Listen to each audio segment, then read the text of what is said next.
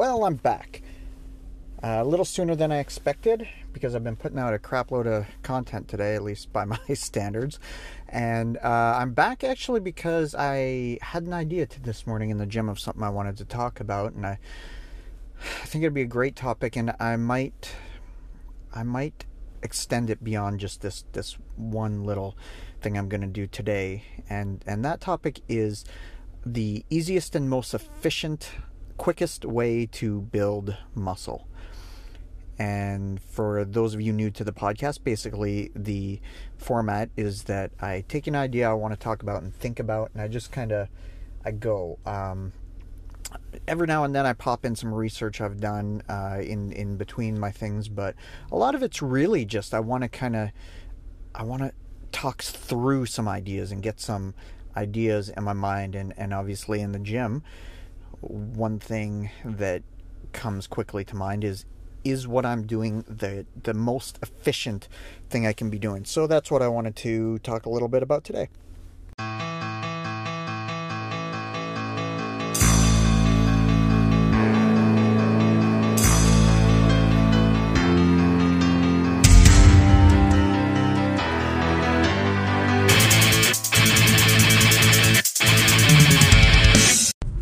So what is the quickest and easiest way to build muscle?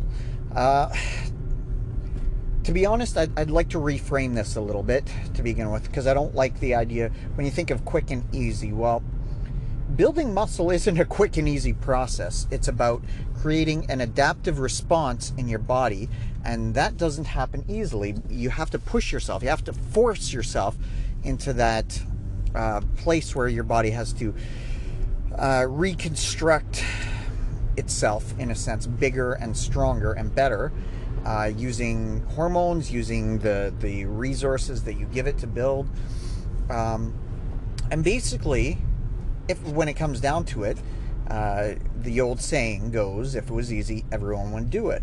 Of course, if it was simple to have an amazing physique, everyone in the world would have one. So there's something actually rewarding in the reality that it's not easy, because the more progress you made, you can really grasp onto that idea that I've done something incredible here. But so the idea of quick and easy I don't really like. That was my point. What I do like the idea of is being as efficient as possible. Optimal is another word that I like. So we really want to do it in a way that's we see results quickly enough that it keeps us motivated, and we want to work in the most efficient possible way. That way we're not wasting our time. So of course the question is, what are the types of things we need to do in order to train efficiently and eat efficiently and think efficiently? So one of the things that I think jumps out at me right away is there's different ways to train your body, your muscles. I mean, you can train them with super heavy weights to build up the momentary strength or power. You can use moderate weights, and that tends to have more of a hypertrophic effect, especially when you're working on improving the amount of time you're keeping your muscles under tension. And then you've got the more endurance or metabolic type training that can also have an impact. So what is the best way to train them? And I think most people would agree that the best way seems to be a combination, not just sticking to one all the time. Training your muscles to be capable in a number of different ways, as well as flexibility supposedly is a good thing. So this would suggest that some sort of periodization would be the way to go. And the way you periodize it is, there's a thousand different ways to do this as well. And then, of course, the different training split you're using. So, how many body parts you're doing on a day, how many days a week you're training. For example, this is I'm going to use the word extreme example, but it's not overly extreme. But the idea of German volume training. So that's where you train. It's it'd be one body part a day. Well, you can do two, I guess. But typically what you're doing is you're doing 10 sets of 10 repetitions for a movement. And usually, because of how high volume that is, you're only going to be doing a muscle group once per week. So, which usually means one primary body part per day.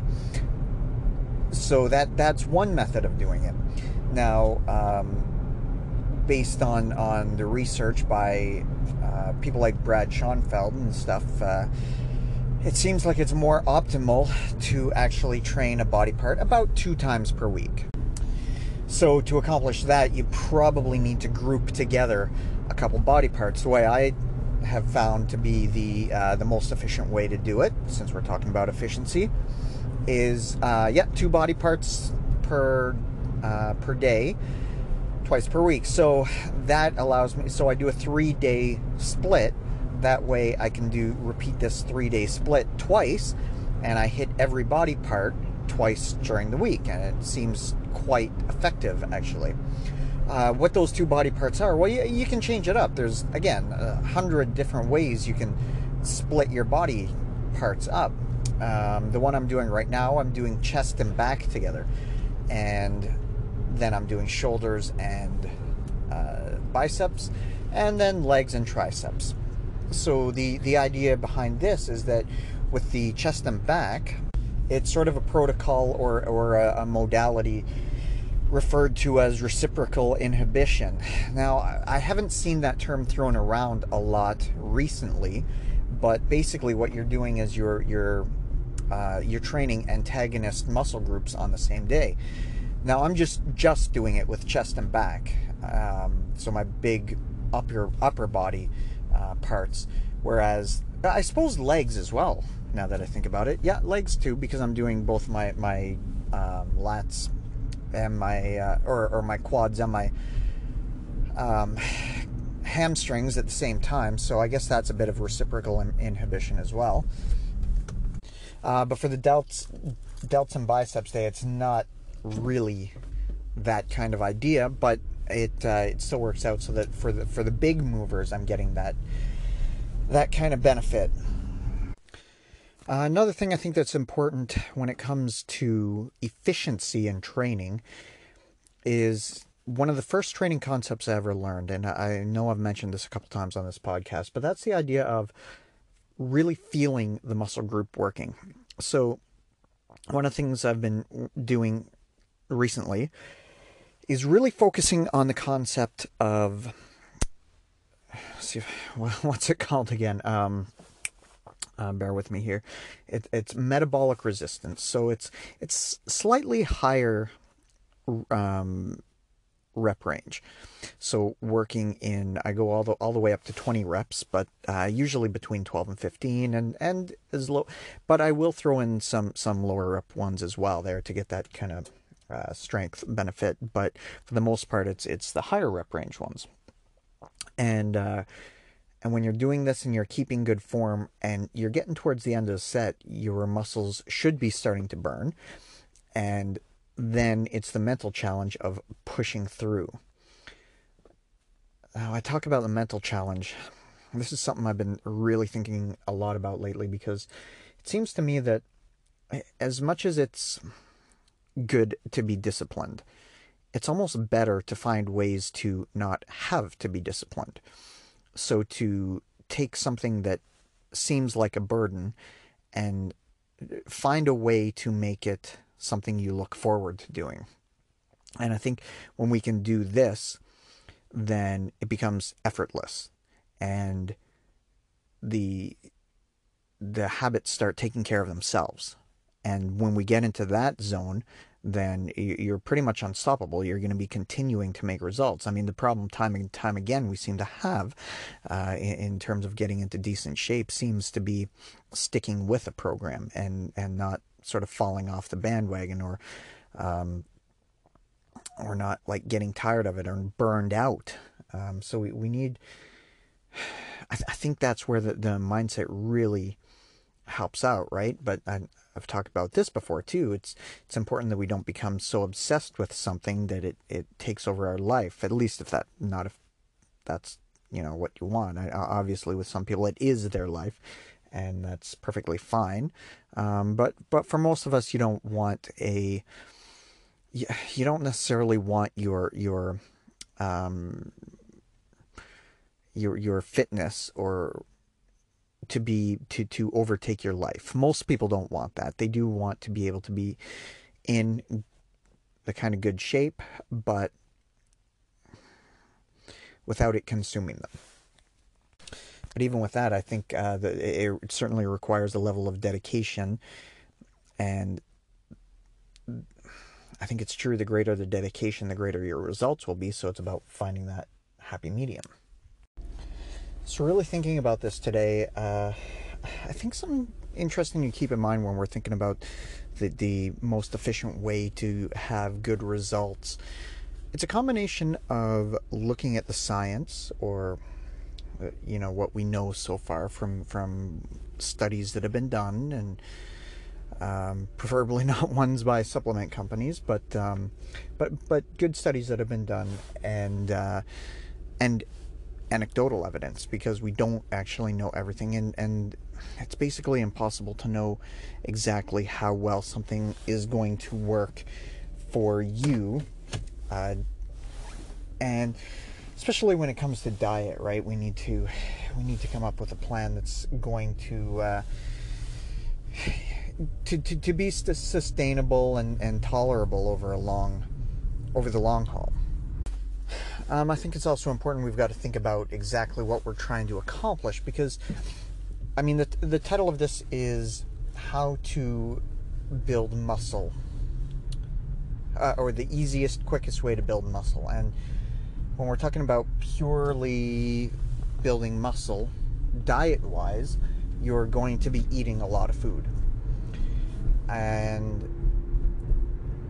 But if you're looking for the more overall physical improvements, probably that's not going to be optimal. You're not, there's it seems to me there's less and less purpose for pure bulking, right? So we need to take usually a smarter approach, which usually means, taking care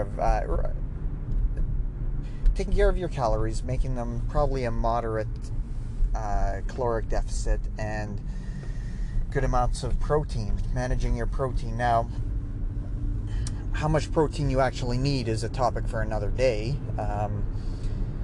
There seems to be very different views on how much protein you actually need to build muscle, but what is known is that it's highly thermogenic, so you're not going to get fat off of too much protein. Now, does that mean that you can have an infinite amount of it? Well, no, probably there's a point of diminishing returns. Well, there is a point of diminishing returns, and too much can probably, almost certainly be a bad thing.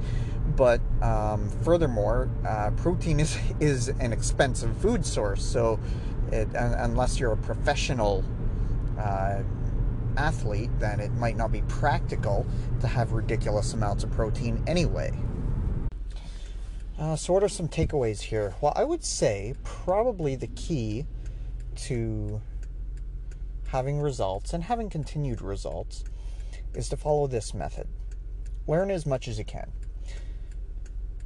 And that means from studies, from good articles, from people you trust, also from yourself and your own experience. With that knowledge, make a plan. Then, based on your results, adjust your plan. And with that kind of method, I I would think that if you're serious and you stick to it, then you're going to have pretty good results. Logging is something I always recommend. Logging your food, logging your workouts for sure. Also, logging your food, and and giving yourself a couple extra snacks during the day that you have to log might be a good trick to help you continuing to do those to do that food logging throughout the day when it's kind of getting a bit,